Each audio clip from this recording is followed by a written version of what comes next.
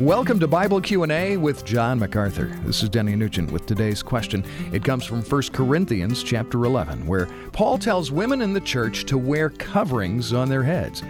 Now, John, certainly at first glance, it seems like a command that doesn't have much relevance today, but what's it really getting at? Anything believers should apply today? Yeah, that's a very important question because people ask it a lot, especially with the feminist agenda raining down on all of us. What is the relationship of women to men in the church in leadership? If you take that passage in its fullness, it has many nuances. And in the commentary that I wrote on 1 Corinthians, I deal with all of them. But for a simple answer, what does it mean that women in the church are to keep their heads covered?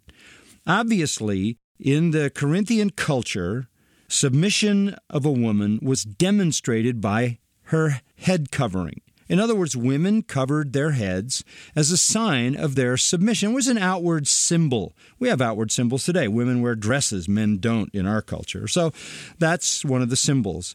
For a man to cover his head then would be to reverse the order. For a woman to uncover her head in that culture would be to declare her rebellion.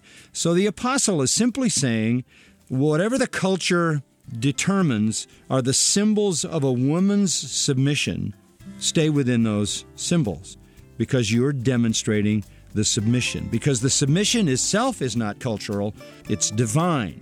It's on God's creative order that the principle of male headship and female submission operate.